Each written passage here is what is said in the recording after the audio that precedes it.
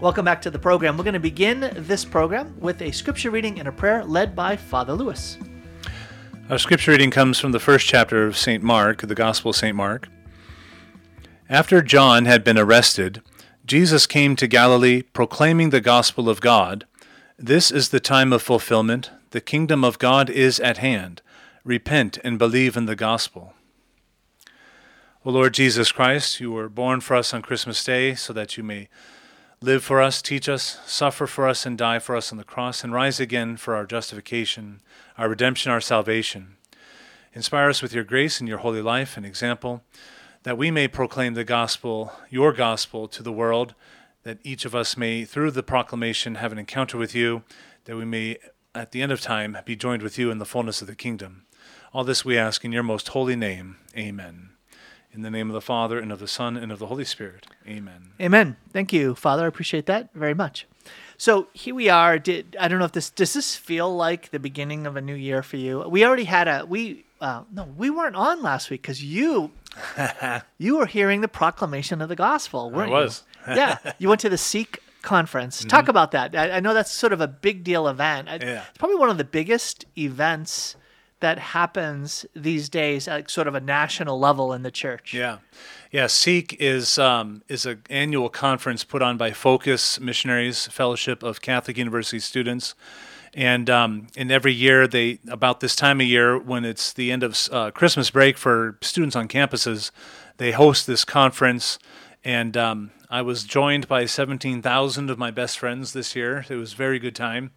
It was hosted in St. Louis, so we were gathering for the liturgies and for the keynotes presentations in the Dome, which is the stadium where the St. Louis Rams used to play before they moved to L.A. So they need an NFL stadium to contain all of us these days, I guess. And then for the various breakout sessions, go to our smaller talks. And I was participating. Focus has been for almost 25 years, I guess, been on college campuses, but for the last 5 or 6 years, trying to find ways to branch out and work in collaboration with dioceses and parishes.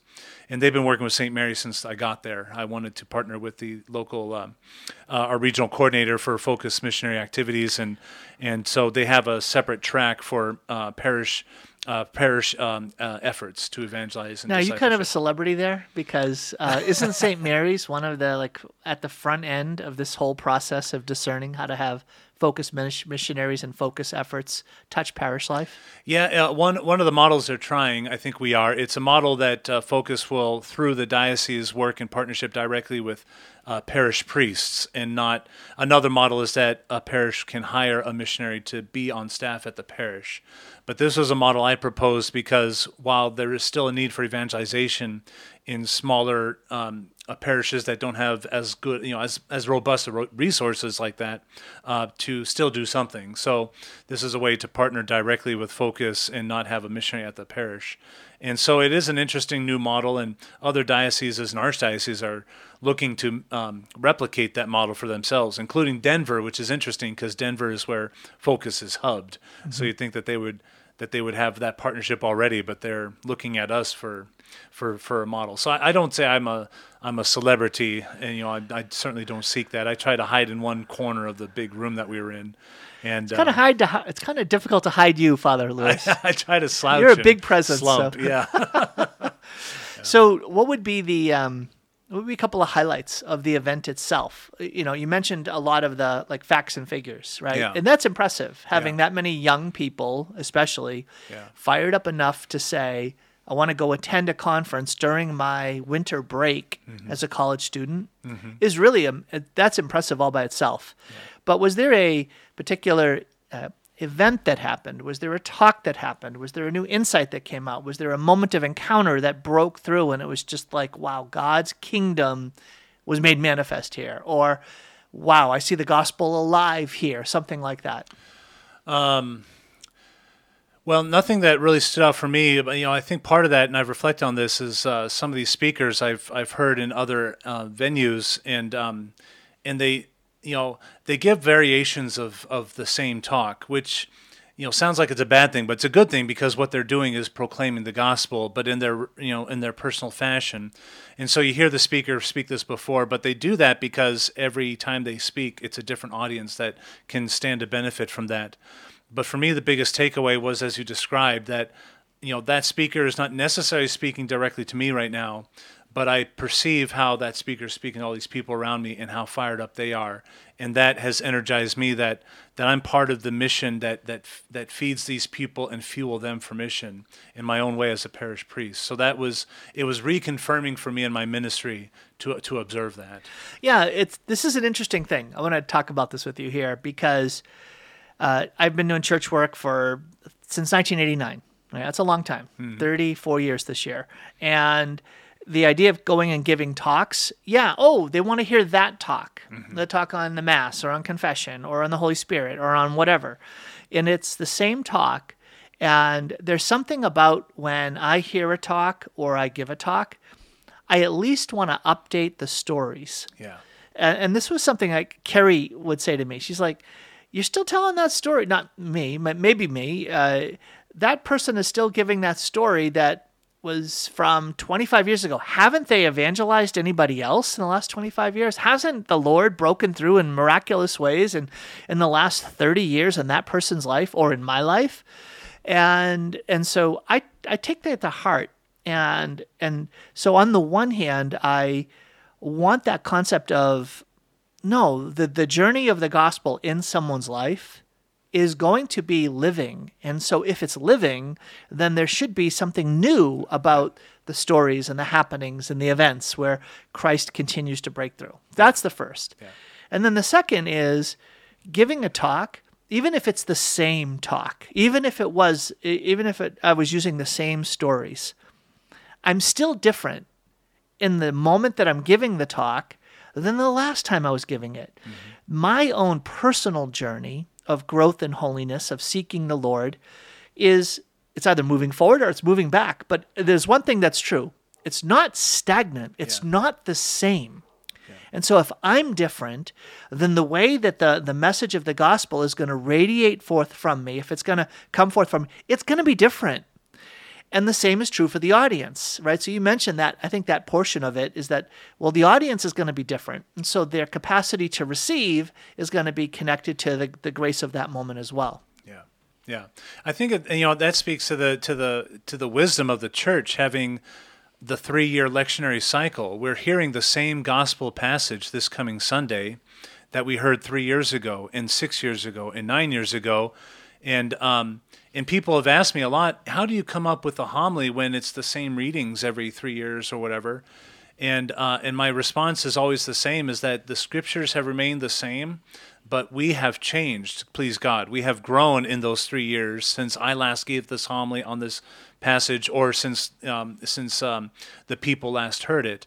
And so the church in her wisdom recognizes that it's the same treasure chest of riches that we're receiving, year in and year out. But if we're really receiving it in some measure, even if it's just a little bit, and then we try to open up more to receive more, but then just the receiving helps to change us and grow us. So the next time I hear it, I'm receiving it in a new way because I'm a new person. Yeah, I love that, and it also speaks to the newness of the gospel. Mm-hmm. Nicholas of Cusa, I'm sure one of your favorite cardinals from the 15th century. Oh yeah, good old Nicky. Yeah, I remember Nicholas him well. of Cusa. He was famous for his docta ignorantia, learned ignorance. That the more we know we don't know, right? And so one of his ways of talking about Scripture was that reading Scripture as that particular manifestation of the bread of life. He said it's like fresh bread every time you open it. And he gets into that sense of when you go into a bakery every day, it's the same thing every day. Here's a loaf of bread, here's a bagel, here's a panini, but fresh bread, you can't beat it. You cannot beat it. The smell is the same, but it is alive. I mean, it is. I'm getting hungry. I am getting hungry. It's almost lunchtime, Tom. Yeah. So fresh bread is reading the gospel. And so I love that idea. Yeah. So every morning you're reading the Office of Readings. I don't know if you do the Office of Readings in the morning. I do. Yeah. You do. Okay. So you begin with the invitatory psalm, right? So if you're reading Psalm 95, come let us sing to the Lord, shout with joy to the rock who saves us. I still, every morning I will often just be stopped. And I'm just like, okay, I've got to read that again. Wait a minute. That word jumps out at me. Now, maybe that word jumped out at me 6 months ago or 6 years ago, but it jumped out as fresh bread. There's something fresh and new about God's word. And I dare you to outlast God in the ability to bring something new out of his word. Yeah. Is that your experience? It is, yeah. And I was thinking about the liturgy hours just as you were sharing about the Office of Reading, that the whole cycle of Psalms is a 4-week cycle. And so it's the same wisdom that I'm not the same person I was 4 weeks ago, so I'm receiving this in a new way. And what practically that looks like is, as you describe, last time I prayed this psalm, who knows what word it was that jumped out, I've since forgotten. But I know, but this word jumps out at me now, or this clause jumps out at me now, or, a different emphasis in that clause jumps out at me this time. And so I'm ruminating on that. And so every time I engage the Psalms, even though it's the same Psalms week in and week out, practically speaking, I find new ways to engage in it because it is the Word of God. It's just always fresh, and it's speaking to us in different ways. Why is that? Because our life circumstances have changed. Who knows? But that 4 weeks from now, between now and the next time I pray these Psalms for today, I experience some kind of glorious, blessing or some awful tragedy that changes my life in a pretty significant way. So that the next time I read those Psalms, it's speaking to me completely different because of that. In the meantime, whatever the case may be. Yeah, and I think that when we have priests like you who have that sensitivity to the newness of God's word, we are going to be blessed as an assembly when we hear God's word proclaimed, because the freshness and the newness that struck you lives in you, so that you're not just going through the motions. Right? Some of the most painful or difficult moments in my own shepherding of my kids has been not at St. Mary's, but when we lived on the west side, my kids would look at me sometimes during Mass, and they would say things like, "Father looks more bored than we do." Oh, no. And it was the manner of presiding that was just, it felt like it was just going through the motions. Yeah. And whether it was saying the prayers or just the demeanor or just the sense of, and it wasn't just a matter of temperament or personality. It was the radiance. Yeah. It was the radiance and that spirit of, it just seems snuffed. What's happening here? Yeah. Am I just going through the motions, checking the box and moving on? Yeah.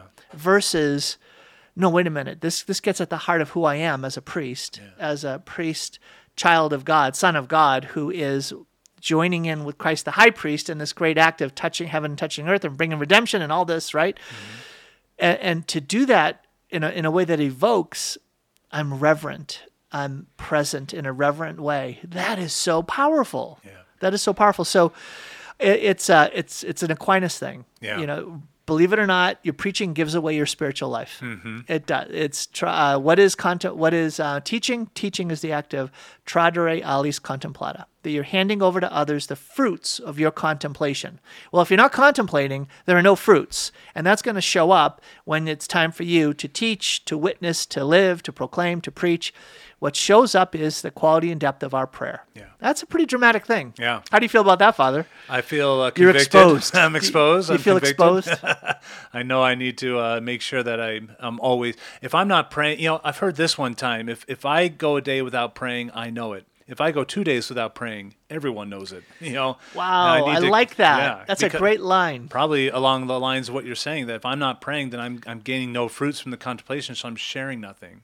And what are the fruits of the Spirit? Love, joy, peace. I'm clearly not loving, joyful, or peaceful because, why? I've not been praying to receive those fruits, those gifts, to make those fruits happen. And I think that's where it's a commitment, right? It's just a commitment to say, I'm not going to let this rob me of the source of life in me, right? I mean, lay people, you got to hear this. Brothers and sisters in Christ, you got to get up when you start your day. You have to pray first. You really ought to pray first. Yeah. You don't have to. You ought to pray first, because you'll then start your day rooted in Christ, nurturing and deepening that sense of union with Jesus Christ, which will give you the grace you need to be patient and kind, the grace you need to be trusting and reliant on the Lord. And so prayer at the beginning of the day is so critical. Father, we're up against a break. When we come back, we're going to talk about the kerygma. What does that mean? Oh.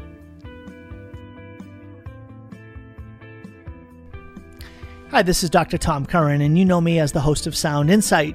I am also letting folks know that as a realtor licensed in the state of Washington and in Idaho, I love serving Catholic families and others who are discerning a move for yourselves. It's much more than buying or selling a home. It's discerning a whole new life.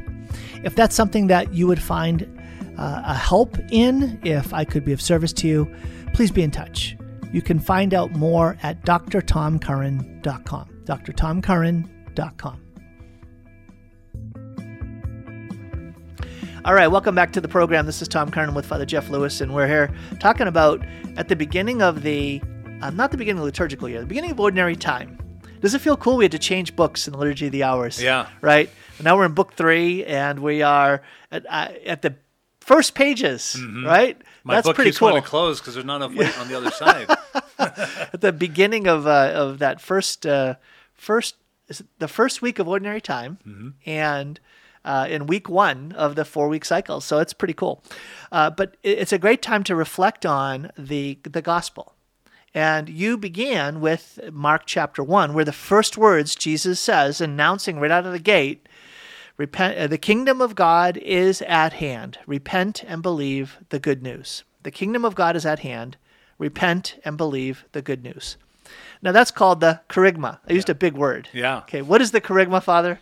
The kerygma is, a Greek word. So if it sounds Greek, it's because it is, and I think it basically just means proclamation. And so the question is, proclamation of what? Of the good news, the gospel. So what is the gospel? What is the kerygma? Is the next question. And so, that's what the Gospels teach us, what Scripture's about, right? Yeah, the central message. It's the central message of the gospel.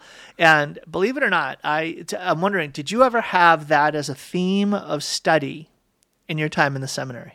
Like a standalone thing? Yeah. No, we did not. I had a whole course. Well, that's good. I had an entire course in theology on the central message of the gospel. And we took the entire semester to take a look at repent, believe, the kingdom of God is here now. Just those simple concepts and what that meant. And it was taught by a scripture scholar named Dermot Cox, a Franciscan, brilliant scripture scholar, brilliant theologian. I encourage you, if you've never read anything, he wrote a book on the Psalms as like the prayer book of the people of God, something like that. But a brilliant professor, and we had it in a seminar format. So it was just a handful of us, like sitting at his feet, learning the central message of the gospel. Now, I was so excited about it because I had this evangelistic spirit. Like I couldn't talk about Jesus enough, so much that I might have gotten kicked out of the seminary. Can you imagine? Too much of a Jesus freak, but. Just that idea that what is the central message of the gospel? I think a lot of folks wonder, what is the central message of the gospel? So we're going to take a look at that today. We're going to take a look at, first of all, the kingdom of God. So Father, when we think about this idea of the kingdom of God is here now, it's breaking in. When you reflect on or think about the meaning of the kingdom of God, how would you launch out? We'll just have the conversation. How would you launch out and say, when I think about the kingdom of God, here are some of the key ideas that come to mind for me? Mm-hmm. Well, for me, I think literally of a physical kingdom. Like maybe described in the Book of Revelation, where we've got walls that protect us from the evils of the outside world, and God is with us always. Like actually, He's the source of our light and life. And what does that then start to feel like emotionally and spiritually? Is I feel like I'm safe and I feel like I'm at peace because I don't if I'm in the kingdom, like in the fullness of the kingdom, then I've made it. So my labors are done. I'm now receiving the reward for my labors, and so I can just be at peace and at rest, and filled with joy that my lot now is to just commune with the Lord in praise and thanksgiving forever and ever. Amen. But my mind goes right to the kind of what a kingdom physically looks like. A kingdom on a hill surrounded by a town. There's maybe a big old castle on top, some kind of palace or something. Yes. Well, and you talked about this in your homily last Sunday. You talked about the encounter with Christ where there's a provision and a protection. Yeah. A provision and a protection. And I think that both of those themes, and I would add in one more, leading. Yeah. Right. So there's that sense of guidance or leading. He leads, provides, protects. That when you're in the kingdom of God, you want to use that physical thing, the realm. Yeah. When you're dwelling in the realm of the King, you're protected. Yeah. So anyone that comes in is like, I'm sorry, I'm a citizen under this kingship. You go after me, you're gonna have to deal with him. Yeah. You're gonna have to deal with the King. Yeah. But that idea of that the kingdom of God isn't something that just conceptually we have to accept. It's something that is real and breaks into our today. Yeah. Okay, here's my story of the here and now. I'm not going to tell a story from 30 years ago. I'm going to tell a story from yesterday. So yesterday morning I went to Mass, and Carrie and I are doing some planning for this year, right? Financial planning, like economies in a certain place. It's not easy. Yeah. And so there is a building that I own, and I am going to be selling the building. Right? It's not a big building. It's not. It's not a big apartment complex worth millions of dollars. Okay, sorry. You're thinking tithing at St. Mary's. Hey, let's go. Let's get an altar rail around here now. Come on. So we discerned, and it was like, okay, we need to sell this building. Well, this is not an easy market to sell a building. So I have gone to the Lord and just said, Lord, you've got to sell this building. This is not on me. I'm under your protection and provision and guidance. Please take over. You do it. Now, I'm in real estate, right? So I know how to prepare a listing and all of this other stuff. But yesterday at Mass, yesterday morning, I said, Lord, please, just you take over. You do this. Okay, I got home, and I was doing some work, and I got a phone call from a commercial real estate agent. And he was checking in with me at the beginning of the year. And I said to him when he was done checking in with me, hey, how's it going? Where are you at? What's happening these days? And I said, hey, I've got a question for you. And I said, I have a commercial property. And in the back of my mind, there was this sense of, I remember when I bought the property, there was another buyer at the table, but they weren't able to pull the trigger, so I ended up buying it. And so when I was thinking about how am I going to sell this property, I thought, if I could only get in touch with those people, how do I do that? So I got a call from this real estate, agent, commercial real estate agent, and checking in. And I said, hey, I've got this property. It's out there near the airport, and started to describe. He says, I know that property. He said, I've been through that property. I'm like, really? And I said, yeah, I remember it was on the market. I said, you didn't happen to be touring it for this couple, and these other buyers, and I described them because I knew what business they were in. He said, yeah, they were my clients. And he said, they're actually very interested in that property. And so I've had like 2 other phone calls with them and texts with them and emails. And this morning, just before you came, he called me back, and they're going to tour it next week. And they said, we'll probably have an offer to you by next Thursday. Wow. God provides. Okay, so when I say to people, give God a chance, let the Lord take over, let the Lord take the lead, put it into God's hands and watch what he will do.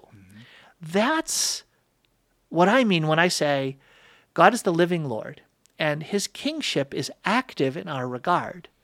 And this might not work, right? It might not come through, but what a beautiful sign of the Lord saying to me, Tom, I got you. I got this. I'm going to take care of you, and I'm going to take care of this, and I'm going to get that building sold. I was thinking it was going to take 6 months. It might take 6 days. Wow. Is that a cool story? It is, yeah. I don't have a story quite of that. I don't own property, so I don't have a story like that. But a recent story for me is I'll go into my like a daily holy hour. I try to pray just in the church on my own prayer time and maybe some kind of spiritual read or a notebook to journal with or something. And I'll go in like with a pre-planned idea of what I'm going to pray and who am I going to pray for and all this. But every now and again I get the inspiration to just like let all that go. It's there if I need it, but let's just like kind of follow God's lead. And all of a sudden specific parishioners were like put on my heart, as it were, to pray for them. And I don't know what for, but to just, offer whatever their intentions are to the Lord in the midst of my prayer time. And I actually texted a couple of them to let them know that I'm praying for them in that moment. And, one of them calls back and says, "It's so amazing that you reached out just then. I just had a conversation with my brother who's fallen away from the church, and I think he's ready to come back. And I told Mom, and she's all excited." So, like, it opened up a floodgates of what those graces had done. And several of those people that I texted, had very similar stories. Like, "It's so funny that you are telling me this right now, Father, because," and then they tell me their story. And, that wouldn't have happened. And who knows, but that those graces may not have easily has come to them if I didn't freely surrender that to the Lord and just follow his lead. That is so powerful. It's so beautiful. And folks that are listening, this is so relevant for your life as well. Right? You might not have commercial property, but I'm sure that you have needs, right? There's like, "Oh Lord, how am I going to pay those bills? Or how am I going to take care of this situation over here?" And the Lord is waiting. He's waiting for us to place it into his hands because we live in his realm. Yeah. If we really live in his kingdom, are we willing to let the Father truly bless us? And you might think, "Oh, I can't relate to that." Well, you can relate to prayer. I mean, Father Lewis, your example is so beautiful that every one of us, when we go to prayer, we come with our, like, okay, here's my itinerary for how I'm going to be praying. But do you make room for God in that itinerary? Do you make space for the Lord to say, "Lord, speak into it. If there's someone I ought to be praying for, bring that person to mind. If there's a situation I ought to be praying for, that this is part of what you're doing. Part of what you're doing in my life right now, Lord, is using me as a vessel of collaboration, of cooperation, for bringing about a blessing." And so, brothers and sisters, when you pray today, maybe when you go to Mass, I do it a lot when I go to Mass. I'm praying for others. I receive communion for others. And it's, who is it, Lord? Who is it, Lord? Who are you bringing to mind? What's the situation? And I love that you get the confirming text back. I notice you've never texted me. Well, you weren't on my heart that particular day, I guess, Tom. I'll text you later today. Ever. Yeah, so I guess the Lord is not calling you to pray for me during your prayer times. But and then to have that confirmation back, right? What a blessing it was for those people, right? Yeah. What did they experience? Yeah. And some would come back, even like the next day or later that week, and just kind of follow up with what happened since they texted me, and so and they're telling others about it, and that makes me think that's a part of our ability to proclaim the gospel. Is we can memorize the Bible, I suppose, but the gospel, the Lord's gospel, to bring us to life and to usher us into the kingdom, can be a very personal thing too. So just knowing that you received graces, that you had that encounter with the Lord, and being joyful enough and bold enough to tell that story to others is like a miniature kerygma that you're proclaiming. Yeah, it's the kerygma in the microcosm, and and that's what they were doing for me. It's like I'm getting the gospel told to me in this small way, but that builds them up because they have a story to tell. That builds me up because I'm hearing this story, and that I know that my prayers were efficacious, and it's hand helping hand as we're on this journey together. Yeah, well, and I don't know how many Catholics do we really live like that? Yeah. Do we really have that sensitivity that we are here in solidarity with others whom God has created for this moment, planted in these areas in order to fulfill his kingdom? When you talk about like a kerygma gospel passage, for me it's Luke 12:32.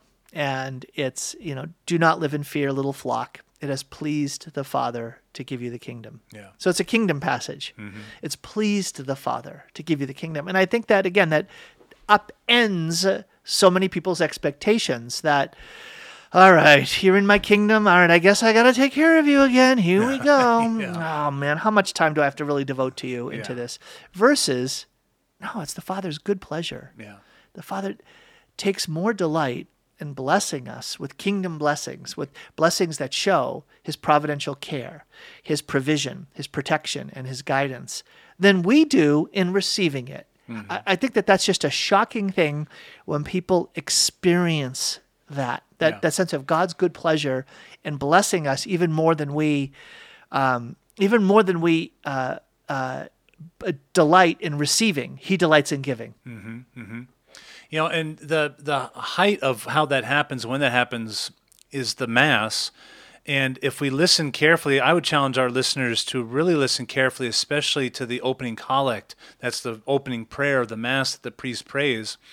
You know, as often as not, it seems, I think it happened again today as we're recording this, the opening Mass, it says, "O God, who was pleased to," and then, you know, whatever it was that Jesus did that we mentioned in the collect, but there's always language of that, you know, whose will it was, or it, you know, whom it pleased to do this.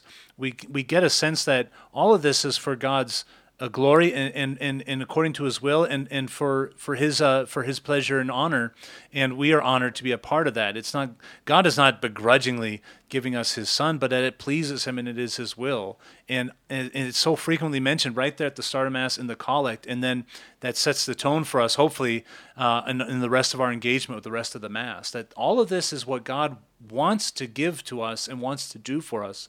You know, he's not a begrudging giver. He's not a grumbling giver. He's a grateful giver. You know. Yes. Well, Father, I want to continue digging into this. Today we're talking about the kerygma, the basic gospel message, just the core of the gospel. And we've started on with this concept of the kingdom. And this kingdom breaks into our lives where the Lord takes initiative. He takes initiative, but often what he does is he stirs within us the grace to come to him, to give him space and room to come and bless us in a way that fills us to overflowing. I just love that. Yeah. Fills us to overflowing. It's more than we can ask or imagine. When we come back, Father, we're going to talk about the distinction between Jesus coming to bring correct information and Jesus coming to bring good news, and how those two things are different and what that actually means for our life of faith. I'm Tom Curran. I'm with Father Jeff Lewis today. We'll be back in a minute.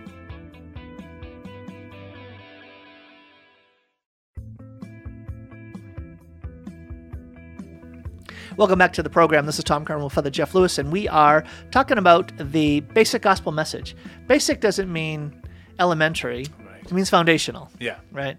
And so there's something about the concept of the kingdom of God is here now. There's that breaking into our lives quality, but there's also that sense that when this message comes to us, it demands a response. Mm-hmm. And somehow not to respond is a response. Yeah.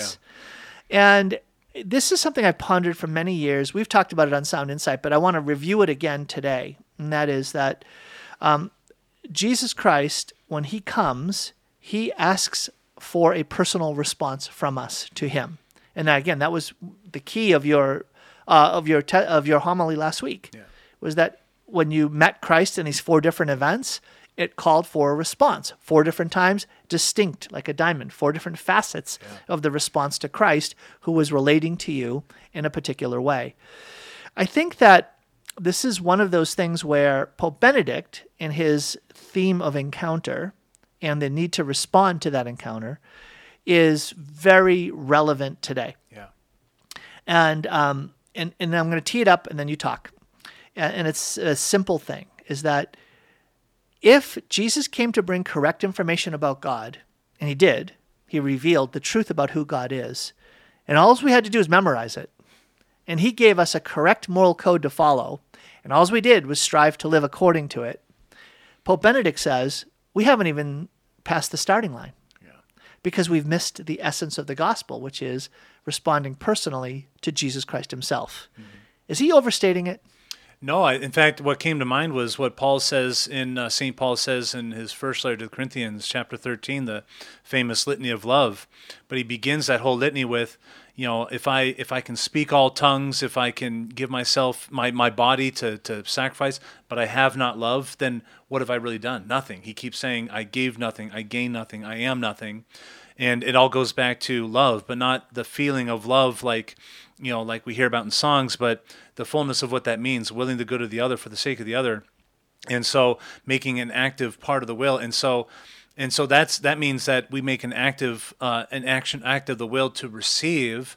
And that's what I think of is, what does it mean to respond to the kerygma? What I keep thinking of for myself and what I preach is that it's, the kerygma is a gift. The gospel is a gift because it's life-giving, and it ushers us into the kingdom, but it's a gift. And so our response is one or two. It's we accept and receive that gift, or we reject it and set it aside. And or even if we choose to do neither, well, that's still a mild form of rejection. We've chosen not to receive that gift. There's only those two options: to receive it or to not receive it. And that is love. I receive it because Jesus wants to love me, and I want to be the beloved. So lover and beloved. And so it goes back to St. Paul's. If I don't have that love, if I have not received that gift, then all these good things that I'm doing and all these awesome things that I know, it just is so much dross. Yeah. Well, one of the fundamental differences between believing correct things and following Christ is that I can believe correct things through my own independent mastery of content. And that means I get to stay in control. Mm-hmm. And that means I get to be independent. Mm-hmm. And that's a very attractive feature of people's living lives today. And I think that idea of Jesus, if you're going to follow the person of Christ, the living God, come among us, who approaches you, there's a fundamental act of surrender and abandonment, which is very different than the idea of, ask me a question about the faith, I'll give you the correct answer, and it'll be orthodox. Right. And somehow that means I'm okay. Yeah. So I think that it comes down to the personal dimension of, am I willing to respond in the way that Christ established, not in the way that you want, Father, or that I want. Right. And he established a pretty clear identifier of the two things required of those who recognize that God's kingdom in the person of Jesus is coming at you. He's broken in, not at your initiative, at his initiative. He's broken in, and now he's saying, okay, here's the kingdom. You got to do two things. What are those two things? Repent and believe. Yeah. Repent and believe.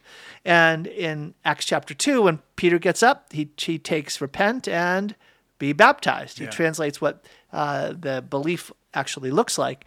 So let's explore those two themes of repentance and belief as the proper response to the breaking in of the gospel in our lives. Mm-hmm. So now, Father, that you're a priest, you probably don't have to have a breaking in of the gospel that causes you to repent. Is that true? Or are you all done with that part of thing? No, I'm at the climax of life. I've attained it. I'm ready. You're already there. I'm there. Now you're from the peak talking back to us. Right. Us who are just still climbing up the mountain. Actually, I think the opposite is true. I think that the more I really try to embrace my priesthood, and really that's just a specific aspect of, embrace my sense of discipleship, it makes me more sensitive to when I know I need to repent. And there was an incident that literally just happened today, not a couple hours ago. Not an incident, it actually happened yesterday, but I'm hearing about it today. But I gave a presentation to some of our younger kids at the school, and the question was asked, St. Lucy was martyred. Are there still people who die for their faith? And I said yes. And the only most recent example I could think of in the moment was what happened to that French priest a number of years ago who was killed in his own church. He had his neck cut. Well, that was just too much and too scary for the little kids. And so two parents not complaining but concerned, what happened, why the kids literally couldn't sleep that night. And so I was forwarded the emails and I reached out. I said, there certainly were other ways I could have answered that question without having to be too scary or too graphic for the little kids. So I think a lesser version of myself, a dumber version of myself might have been defensive at that or tried to justify it or whatever. But I recognized that where there was maybe some wrongness and how I approached the subject, and so I repented. I'm increasingly sensitive to when I know I need to do that.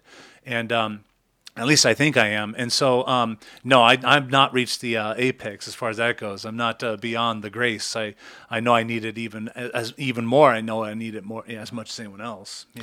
So help us understand. First of all, thanks for sharing that. That's very humble.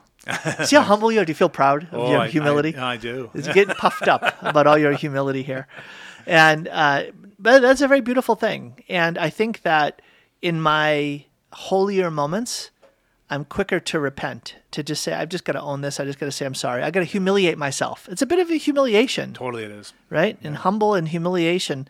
It's not always going to require that, but when we learn to do that quickly, it's a real grace. Yeah. It's a real grace. But let's talk about the concept of repentance in relationship to our entire lives and its orientation. Yeah. That repentance means turning around, right? What are the two dimensions to repentance? Turning away from and turning towards. Yeah. Mm-hmm. What is that all about? Well, it's like if we're on a straight country road and we're looking for an address and we know we've made the wrong turn or whatever, it makes no sense to keep going forward. You're just making it worse because at some point you got to turn around and go back. And but yeah, there's that twofold. I got to turn away from this direction where I'm going, and I know it's wrong. I've been made aware now, GPS told me or whatever, that's wrong. So I got to turn away from that so I can go toward where I know I need to go. And it's two different directions that are addressed here, but in that same action, that same choice and act of the will to say no to this so that I can say yes to that. And I think of it also as like, if I know that I've got a bucket and it's filled with junk, but I want it to be filled with clean, refreshing water or whatever, to repent means I got to empty it out there so that I can turn toward the faucet to have it refilled there. Mm-hmm. I need to be emptied of that so I can be filled with this. Yeah, that's beautiful. Not easy. No. Actually, maybe it's not beautiful. It's very hard. Yeah. It's a very humbling thing. But when I think about the moment we're living in an age that's considered now increasingly post-Christian. Right, with the rise of the nuns and the duns, mm-hmm. and the increasing percentage of folks who identify as atheists, with the scientific mindset of things, with other streams in our culture that are so destructive, whether it's at the beginning of life, the end of life, or around marriage and family, we are no longer living in a time where our culture and the wider society and its fundamental norms and laws is reflective of a Catholic or Christian way of life and worldview. Mm-hmm. That just might be a gift.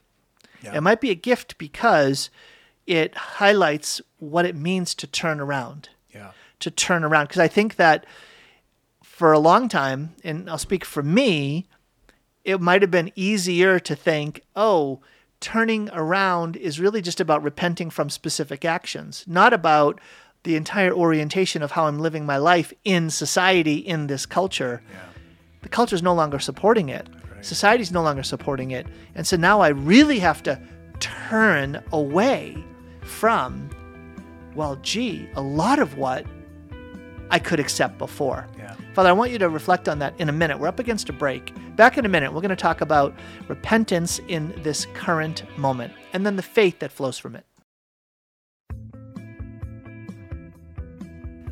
Welcome back to the program. This is Tom Curran. So, Father, just before the break, I'm talking about this present moment and what repentance can mean today can mean much more than just saying, I ask for forgiveness for internet pornography and pride and gluttony and sloth, mm-hmm. right?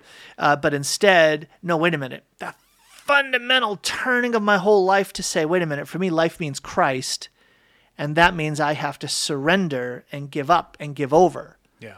And renounce some of the things that I just took for granted because it was okay to do those things in our culture. Yeah. And, repentance, I think you're right. Repentance, just the word itself, readily calls to mind, at least for me, that, it has only to do with the sins and brokenness and poor choices. But, that's only half the story because I can empty out the junk from my bucket, and that's only half of the action. The other half of the action is to fill it with water from the faucet. So I can turn aside from the vice and the sin and all that, and that's emptying the bucket. But for what? I've emptied it so that I can have it be filled with good things. And so it's not necessarily about sin, but it's like, okay, I've got room now to receive the graces, so I need to completely turn my life around to face toward Jesus and fill that void now, because if I don't deliberately allow it, choose to have it be filled, if I don't do something intentional about it, then it will be filled by something else. It's like people who gave up smoking. That's great, but they didn't deliberately fill that void with something else, and so what do? They take to overeating, and so they gain weight. But if they were intentional about what am I going to fill this void with, then it wasn't filled with maybe another vice. So in the spiritual realm, or just in the practical realm of how we live our life, an example, I was meeting with someone earlier this morning. In the midst of our conversation, I asked, what do you do on your plane trips, for work? And he told me, I said, you might give thought to, rather than just zoning out or watching a show, whatever it is, to take a spiritual read and read that, or to pray the rosary, and then who knows if that sparks a conversation, oh, you're Catholic, and not that those things are bad. Shows are fine, depending on the show. Zoning out, maybe just need to rest the mind or whatever. But to do something deliberate with that, so I've emptied the bucket, but to fill it with good things, that's another aspect of the repentance, to say no to even these innocuous things, these neutral things of the world, but to say more and more yes to the things of heaven.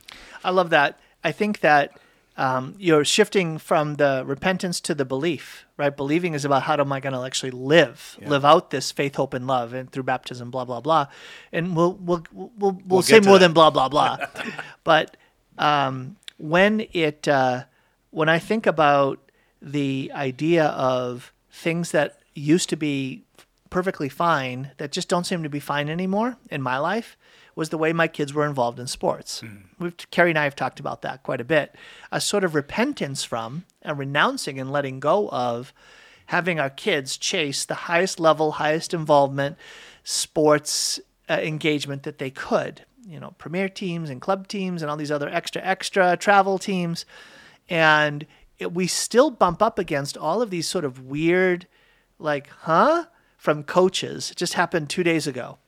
Like, they thought they were so excited to say, we want to specially invite your daughter, who's 12, to travel to Huntington Beach, California in 2 weeks, and Arizona a month later to be part of a sand volleyball team, to represent the club. And I'm like, yeah, we're not interested in that. She's like, what? And I was like, we're just not going to give that much time and energy and effort and commitment and money and is one of us going to go with her? It's not that important. Yeah. It's not that important.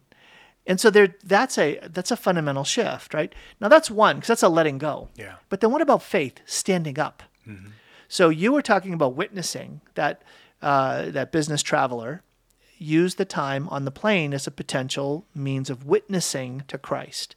What does it mean to actually believe? Right? Are we really going to abandon our lives into God's hands, meaning allow Him to shape how we live? So talk more about the gift of faith and living our faith as part of the central gospel message.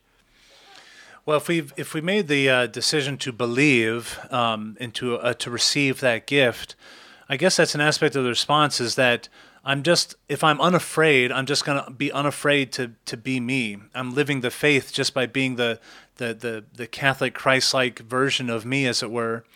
Maybe a specific example of that, I didn't really have a dog or an opinion about a dog in the fight, or opinion about whether or not I would travel wearing the clerics or just wearing a polo or whatever. But a very inspiring talk that Archbishop Sarton, previous Archbishop of Seattle, gave to us priests in Spokane was he also would used to just travel with like a polo, until one time he didn't have time to pack it or whatever, so he was wearing his clerics. And all of a sudden, just him being seen in his collar invited people to have a conversation with him. And there is power in the collar, he said, that just invites that. And if it's someone who wants to rage, then we talk about that. But oftentimes it's people wanting to just kind of bare their soul. And all because he made it his choice to live his faith as a believer and as a priest of Jesus Christ, to wear that collar. So simple a thing.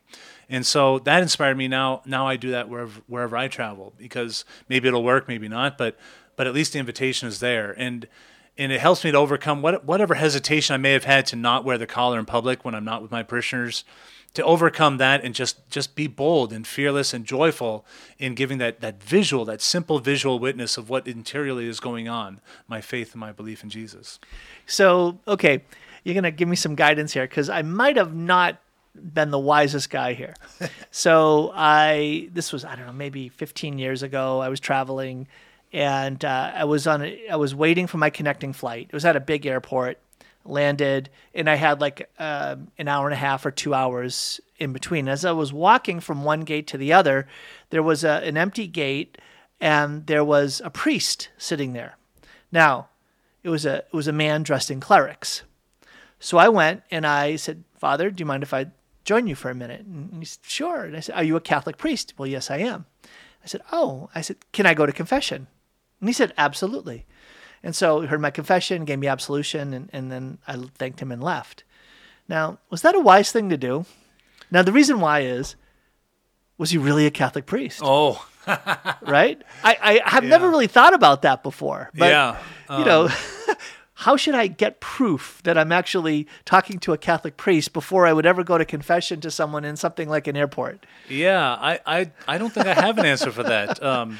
Whenever I have been approached at airports to hear a confession, but it was when I was maybe traveling with someone who therefore knew me and knew that I was a priest. Mm-hmm. But if it's a complete stranger, I really. I say, "Hey, Father, give what's your parish? I'm going to Google you." Yeah, right. I think if I could do that now. Yeah, let's say he wasn't a priest. I don't think God would well, boy, he went to the wrong guy, because in good conscience you went to do something holy and to receive a sacrament that maybe needed, and all the whatever So the whatever blame could be had on you, I don't think there would be any, but maybe on him if he was a faker, maybe he was an actor wearing a collar or something. It's like, hey, see how many sins, how much dirt I can get on people. Yeah, he's going right? broadcasting it, but yeah, that's an interesting scenario. I'd have to think on that. Yeah, honestly, I'm trying to think, would I do that today? I think if I did it today, I would probably suss it out a bit more. I think I would just simply say, "Oh, Father, what parish are you from?" Oh, and then I would literally look it up, because you have your phone. Yeah. Right? So you can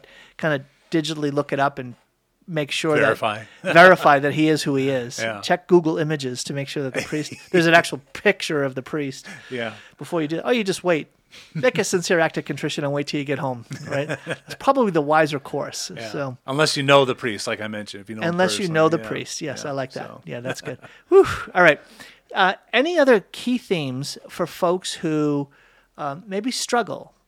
Because at the essence, the deepest depth of faith is the act of entrustment. Yeah. To trust and entrust oneself, all that we are, all that we have, into the hands of the Lord.